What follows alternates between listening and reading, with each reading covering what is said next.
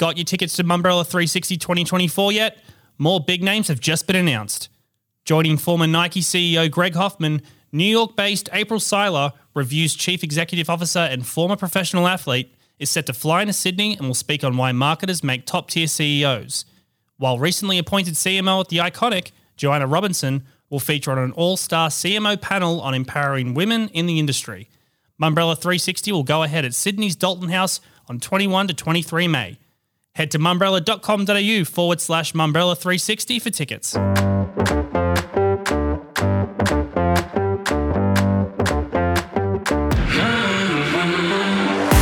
Seven West Media enters the ARN SCA media wars. But what does it really all mean?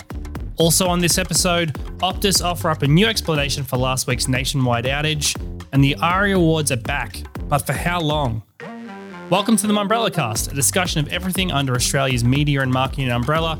I'm your host, Neil Griffiths, and I'm joined again this week by publisher Adam Lang and deputy editor Nathan Jolly. Welcome to the show, gentlemen.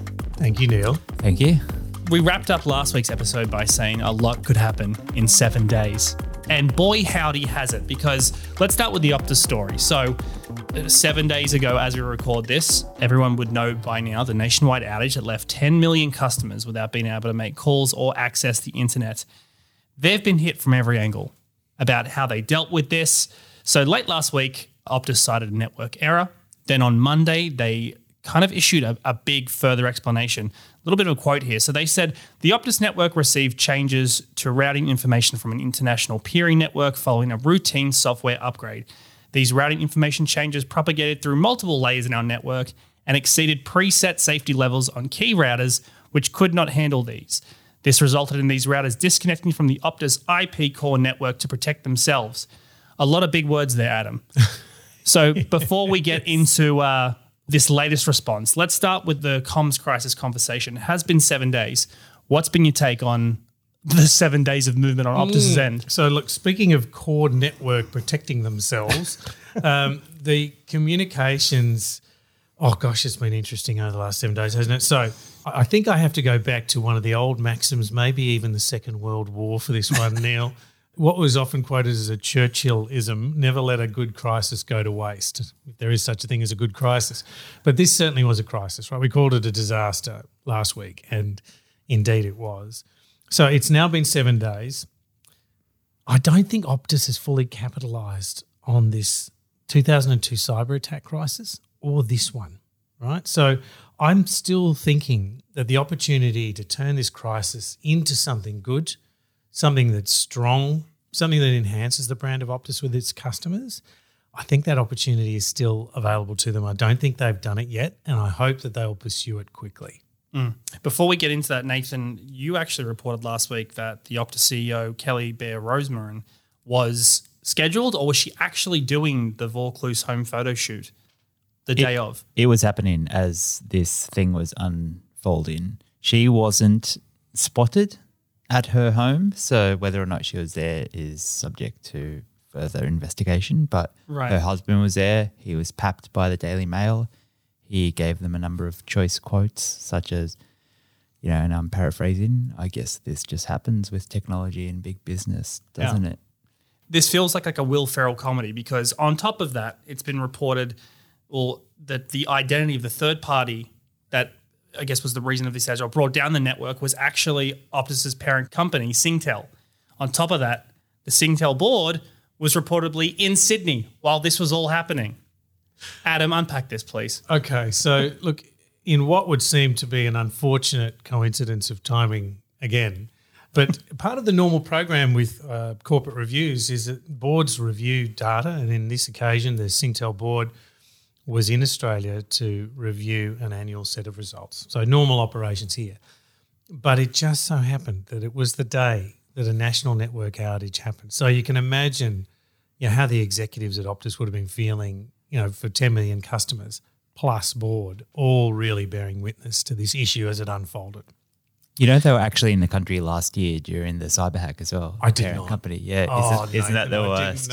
It's the worst. Surely, if you're Optus, you tell Singtel, you know what, we're doing all this virtual from now on. Or just Stay don't out. turn up because you seem to be jinxing things. I know it's not the most important thing, and it's certainly not really relevant to customers, but God, that's excruciating. You know, Yeah. just to know as a professional that you've got this high-pressure powder keg just gone off and your board is right there watching your every move. It's like a terrible sitcom where it's like, oh, the owners of the overseas company are coming in, so make sure nobody messes up. And then you have like a kind of Basil Fawlty type mishap. Like it's Or insane. Surprise Boss, was that the television show?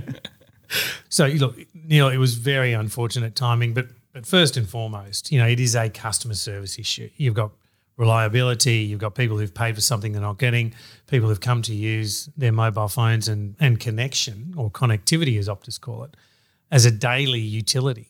You know, so when they're paying for something, they want to talk to someone, they want to communicate in any form or just be entertained. So they couldn't do that. And so this network outage ultimately, which revealed to be partially an internal issue in terms of updates, one from Singtel, the owner company, but another really how that is instructed and acted upon here. So you would think that these sorts of things happen all the time. There are international companies, and that these sorts of things are possibly even predictable and preventable. So they didn't know that on the day. That's not helpful. Yes, they've come out with it, but I don't know that they've fully captured that opportunity of galvanising themselves in this crisis to say, okay, it happened, we're sorry, this is what we're doing about it. I don't know that that's come across in a coherent way yet, and I'd love to see that it does. Yeah. Don't you think it's also a bad move to kind of blame the overseas company, considering how much people really kick against places like Telstra having overseas call centres and having like kind of stuff that, you know, infrastructure set up overseas? It kind of looks bad, and to blame that when they didn't need to seems like a misstep as well. Like they should have kind of gone Optus as, I mean, they're owned overseas, which a lot of people don't realise, and, you know, it shouldn't matter, but there are still people, if you follow the Old Shops Australia Facebook group, there are still people that are furious at like Vegemite and things like that are overseas, and they go, I've stopped eating that the minute they sold it. So people really care about Australian owned and Australian products and things like that. So it just seemed a bit short-sighted to blame the overseas parent. So ownership is the key, right? Yeah. As in own the issue, because ultimately you're the one who has the interface with the customers. So it doesn't really matter what the cause. Explain it, fix it. Please give us assurance that it's not going to happen again, and how are you going to make good on it. And ideally, if they can capitalise on some of that and do it really well, it's possible to bring the brand back in customers' minds. But I think that opportunity is still available to them. Nathan just mentioned Telstra right there. In this last few days, it's been reported that they've received a bump in customers since the outage. Going with your glass half full approach, Adam, that maybe Optus still have a chance to make good here. Of course they do. Are we at the point of calling for resignations? Look, that it is certainly being mentioned by some customers and many in the media that question has to be answered. You know, really, resignations, they can happen. I don't know that they're the answer. You have to look at what is the operational learning and what are the operational lessons that can be taken from this, particularly in the atmosphere where we're looking a bit over a year ago was the cyber attack and response. Now last week was the outage and response.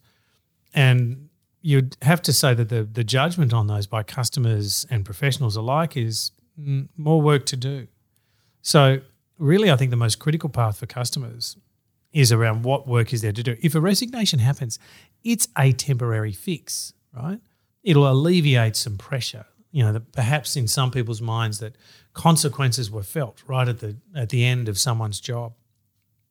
But if you look back, and last week we spoke about this, and Nathan, you pointed it out, was with Qantas, that their share price in the last month had gone up 10%. Yeah.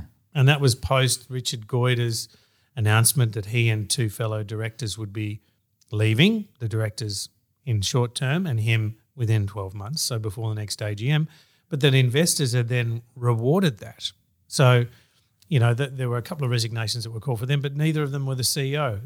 Alan Joyce had left before that time. And so I don't sort of really know that resignations are the answer. I think the brand, no matter who's the custodian of the executive positions, has to be responsible for itself. And in that mind, the board are responsible for oversight and appointing the key executives. So this is really a matter for the board.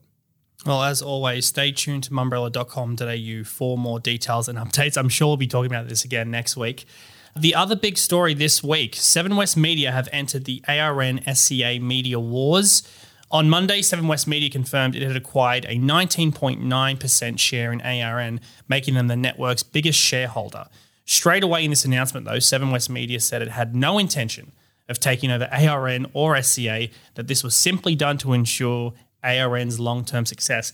Adam, I now have a running joke with you that these predictions and thoughts that you have seem to come to fruition. So maybe let's just start with the announcement itself. Obviously is very interesting that Seven West Media have acquired these shares, but then add on the fact that this ARN SCA takeover bid is in the works, and the fact that they've been quick to say, no, this has nothing to do with the takeover. What are your thoughts on that?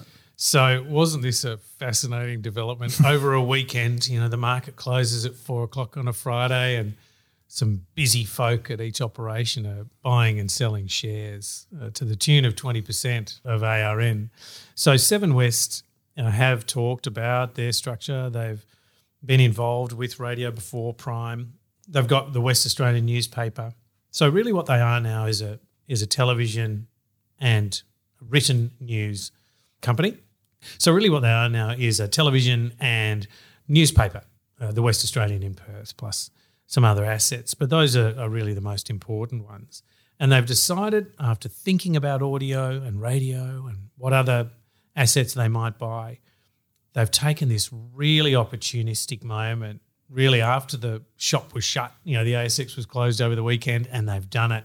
They've executed a purchase of 20%. So strategically, impressive, bold, very much in fitting with how Kerry Stokes has cut his career, right? So you can see that, that all makes sense. Interesting, I think this is a smart move by them to that. And on one side, I would say if you look at Nine Entertainment Company, its acquisitions in recent years, including Fairfax and Macquarie Media, the company that I used to run, they've gone into news, mastheads, newspapers, and they've gone into audio, radio. And so you've got Nine on the one hand with assets in online, in television and audio. You've got Seven West now with assets in television and online, but also now with an interest in audio, so being part of that play. So I think strategically that's interesting, and what you would say is amortising risk. The broader asset base you own, the more risk you can manage, and in a way that gets them into an ownership position with the radio audience of the industry of ARN and those advertisers. So strategically, really interesting, shrewd move.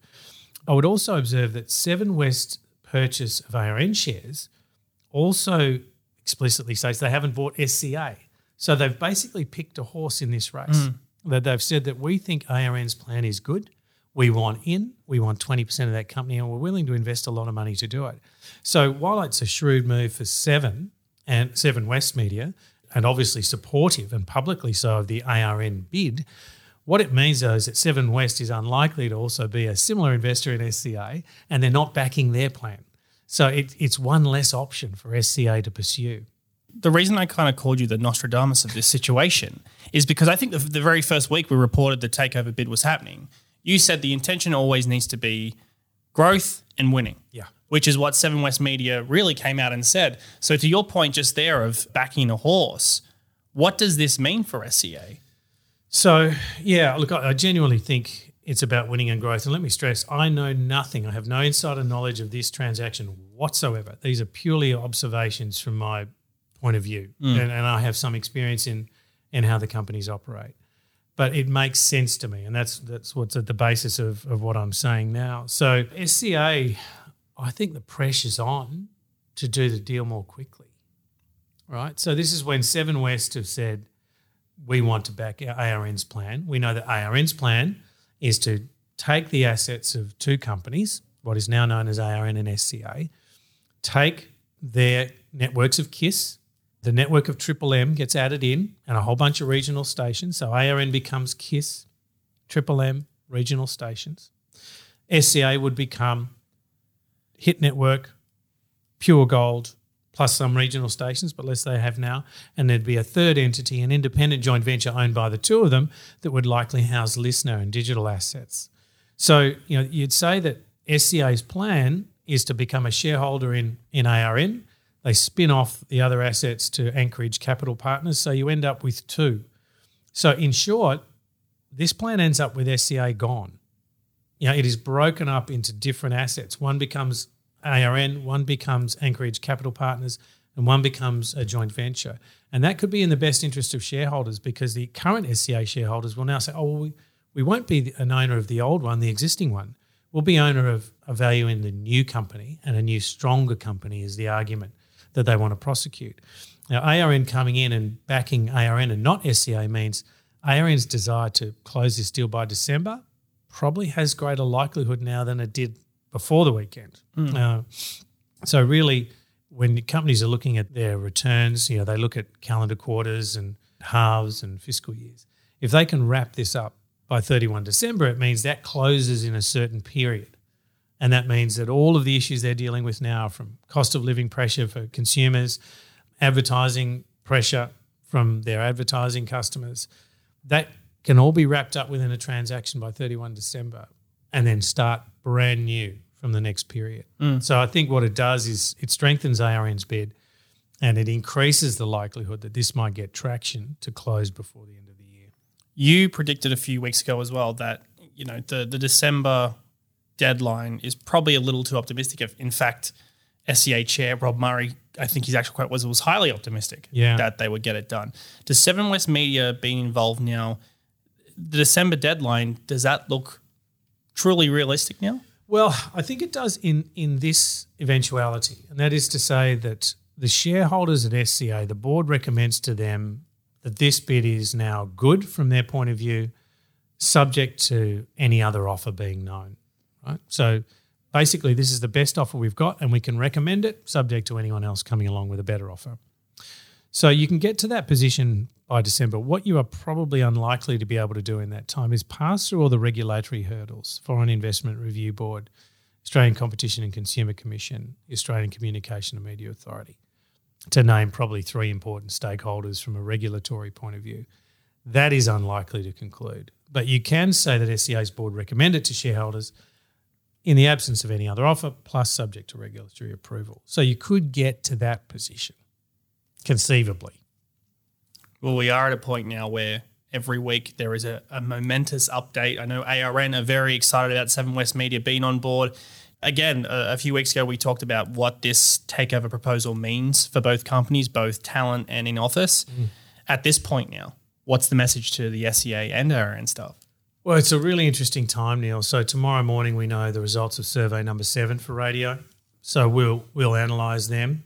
Well, Nathan more specifically. Thank you so much, Nathan. Yeah, when I say we, I mean Nathan. So Nathan will analyse those. But survey 7 is usually the time where you have to make some decisions. You know what the ratings have been for the year for all of your programming. And so you have to make decisions about next year. If you haven't made them already, they have to be finalised really soon. Next is advertising clients. They don't get another survey result, survey 8, until December the 19th, I think it is, right up on the cusp of Christmas. So they're making their current and new media buying decisions based on those survey results tomorrow. And so we have that situation, which is kind of normal in every year. Then above that, you have the abnormal item of, wow, which company am I going to be working for? As people at ARN and SCA look to their employer and say, okay, is my job safe? As we head towards this deal, it's all in question. And so it's a really difficult thing, but, having been through these situations before, I think the best thing for everyone to try to do is, yes, ask the questions of your employer that you need to, but really focus on your performance, do the best job you can, because in the end, that's what matters. That's what gets you audiences, that's what gets you advertising campaigns, and that helps your business operate successfully right to the end, and you can still do your job well and be proud. Well, as Adam said, the radio ratings come out on Thursday morning. So if you are listening to this past Thursday morning, check out mumbrella.com.au for all the stats. We'll take a quick break. We'll be right back.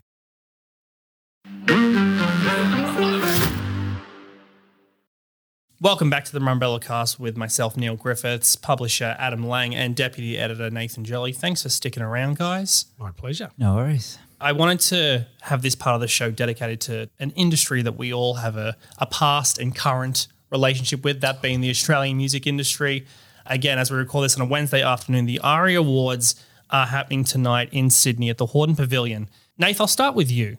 Let's talk about your relationship with the ARIA Awards and your feelings about it in the past years, because we were kind of talking in the office this morning and didn't realise how many venues the ARIAs have been at throughout the years, the different angles they've taken, heavy reliance on Australian acts, some years heavy reliance on international acts. How do you feel about the ARIAs today? I mean, they seem highly irrelevant at this point, and I don't quite know what the fix is. I think they just need to try harder. Like, I was at last year's ARIA Awards. I was at the Hordern Pavilion.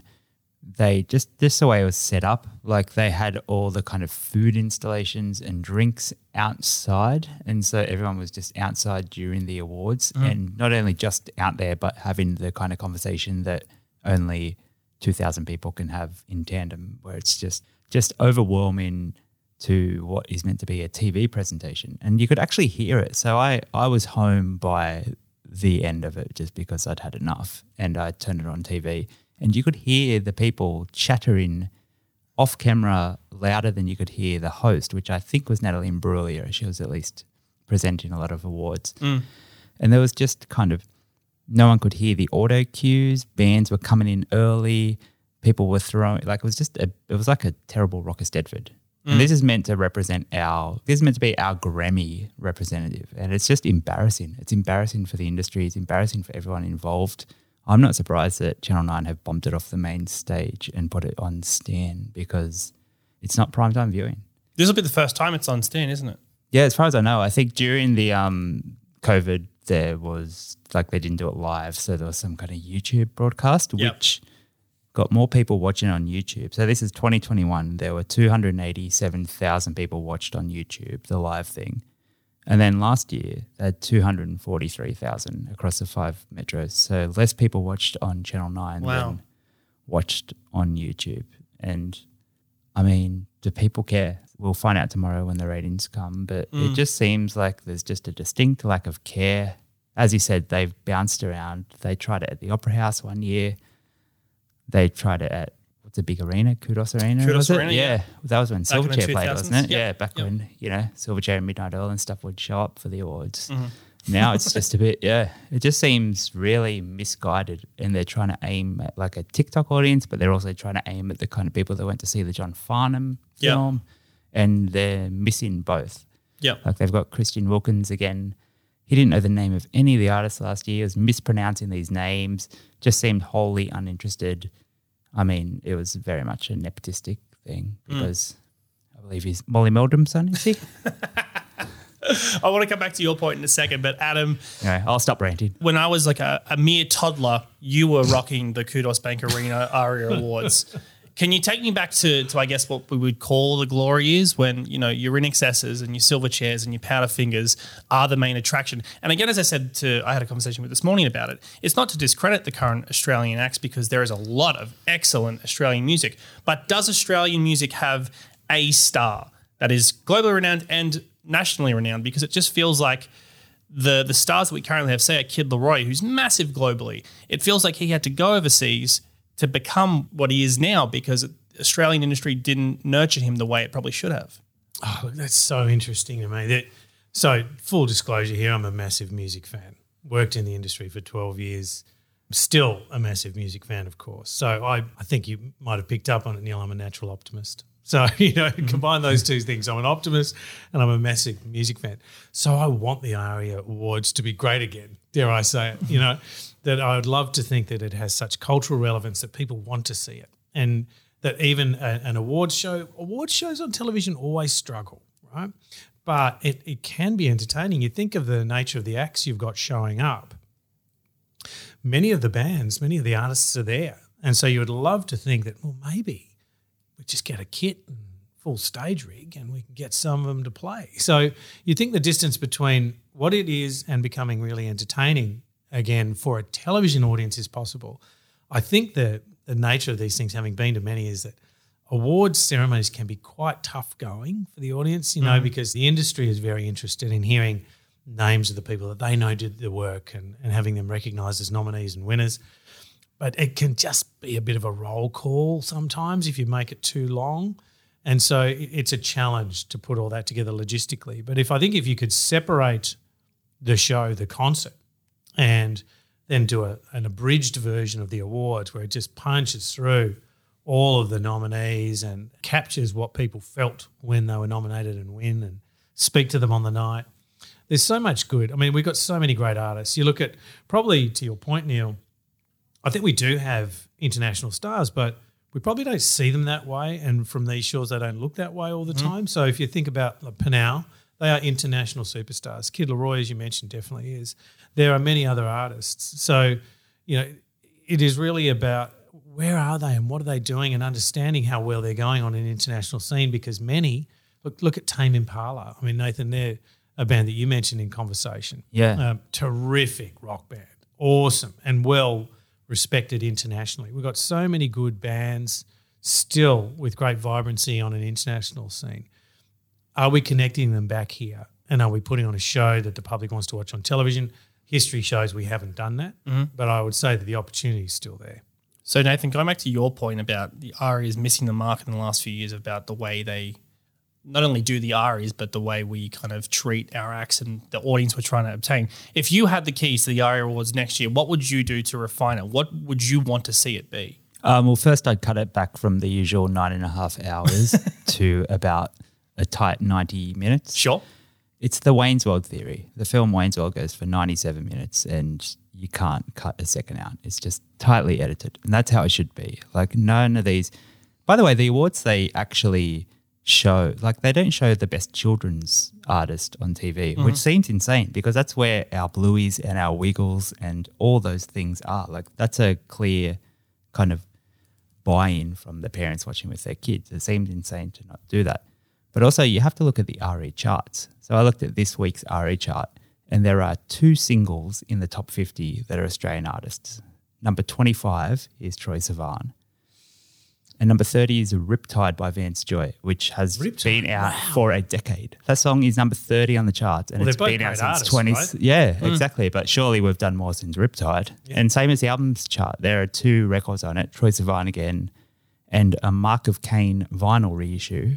Ill at Ease, 1995 record. Yeah, well, now you can get it on. The song LMA is one I particularly recommend. Yeah, well, you can check it out on the charts this week. It's number 40 with a bullet. Thank you. Yeah. But when we talk about marketing these artists, what are we not doing right? It's a million things. It's like commercial radio needs to have kind of these, like, they need to play more Australian artists, whether that's a regulatory thing, whether we just make it the same as in TV where there's a certain amount of primetime first run Australian drama we need to do. Maybe we need to do that for commercial radio. Maybe the labels just need to focus more on promoting the local artists. Like, they don't need to be promoting Taylor Swift and stuff like that. That happens itself. So why aren't they spending their marketing dollars trying to promote the actual artists that they sign and nurture? So we've got a bit of a vested interest here, Neil, the Mumbrella cast. We speak to the industry of brand marketers, media buyers, creative agencies, communications and PR people, as well as the media owners themselves. So I think within easy reach of the Mumbrella cast and the Mumbrella newsletter, we've got a whole range of people who could probably say, I've got an idea. We could source, I think, some great input to help Australian music through the ARIA Awards become really potent again. It is interesting as well. This is the first year that there is an ad soundtrack category. So there's 72 and Sunny with Campfire X, Bolter Group, Bring Agency, In Ocean, M&C Saatchi, and the Brand Agency, who are all up for this award. Again, if you're listening to this past Wednesday night, you'll know who the winner is. But this is a positive step in the right direction. It not only showcases brands, it is showcasing artists. Empire of the Sun, I think the 2012, possibly 13 hit, Walking on a Dream, they actually reimagined for WA Tourism. Great song. Great campaign. The Veronicas, I guess, went on some sort of stunt where they pretended to break up for their agency ad. That was a cruel trick. That was very cruel. But again, to both your points, at least this is a step in the direction of showcasing artists and marketing, is it not? Yeah, and Channel 9 also this year, like kudos to them because they're running at 7:30 on their like main free-to-air channel. They're running like a compact version that is an hour and a half or 2 hours, I think it runs, so probably an hour and a half without the ads, like a kind of a time delayed best of for one of it. So yeah, an edit. So it'll be interesting to see how that goes. Like when you cut out all the like best jazz flautist and just show Jet playing rollover DJ and stuff like that, and you don't have the awkward stilted banter that you see at all these award shows. Yeah, I think like maybe that's a key. Maybe they'll watch that and go, hang on, this looks a lot better than what we actually had in person. So maybe we can cut down on our actual presentation. Because whether it's the Grammys, the Logies, no matter what the awards are, Australian of the Year, it's just too long. It's too long. No one cares about all of it. It's very hard to kind of keep up the kind of the momentum in the room. And when the momentum's not in the room, it's certainly not coming across when you're watching it at home. Like it's just so hard to keep that energy. Like if you've ever been to a live sporting event versus watching it on TV, you know the difference. And conversely, when we lost all the sporting audiences during COVID and you watch it on TV, it's just like the air was sucked out of the room. It's like it just seemed less exciting. And so if the actual event isn't exciting, that's not going to like translate and trick people at home who go, man, I wish I was there to see Jess Mauboy mispronounce the Tame Impala album, which happened one year, by the way. Did it actually? Yep. She called it Inner Speak. And that's because she wasn't briefed because no one cared enough to brief her because they're not putting enough effort into it. And the Australian music industry is too important for the artists to just half-ass it anymore. That's well said. I'll leave that there. That's if you're listening to this on the Wednesday, we don't know who the winners are yet. If you're listening to this post Wednesday, check out mumbrella.com.au for all the details. We'll have a wrap there. That's all the time we've got for today. Nathan, Adam, thanks for joining me. Thank you, Neil. Thanks for having us. This is the Mumbrella Cast. Remember to hit follow on the podcast and head along to mumbrella.com.au for more info on everything we've talked about today. I'm Neil Griffiths. Thanks for your company, and we'll see you next time.